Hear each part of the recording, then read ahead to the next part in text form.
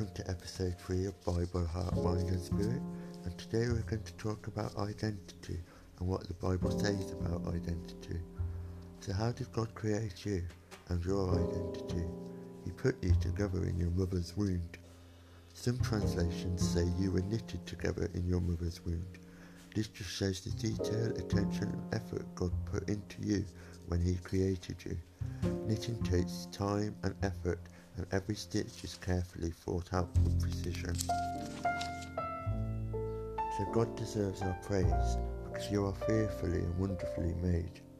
When the Bible refers to being fearfully made, it's not in the context of being scared or afraid, but exaggerating the fact that God made you with great honour and respect. Our soul knows very well that God created us with good intentions. So that leads me on to demonstrate how beautiful God thinks you are. Your beauty consists in your inner self, is ageless, and God sees this in your gentle spirit. Don't depend on things like fancy hairstyles, gold jewellery or expensive clothes to make yourself look beautiful. Be beautiful in your heart by being gentle and quiet. This kind of beauty will last, and God considers it very special. So don't worry about the clothes you wear. Look how beautiful the wildflowers are. They make their own clothes for themselves. This just shows you that a flower that God created has individual beauty, just like God created you. You have individual beauty. In this modern world of social media, it's very easy to compare ourselves to the way other people look, or compare ourselves to the way on how well other people are doing. In 2 Corinthians chapter 10 verse 12 it says, "We don't compare ourselves with those who think so much of themselves, but they are foolish to compare themselves with themselves." So basically, God made you unique, and you should enhance that uniqueness that God created you to be. All of these things are exaggerating the fact that God chose you. God loves you and cares for you, and chose you as His own special person. So be gentle, kind, humble, meek and patient. Don't be like the people of this world, but let God change the way you think, and you will know how to do everything that is good and pleasing to Him. So that is what the Bible says about identity, really, and in a minute we'll have a worship song.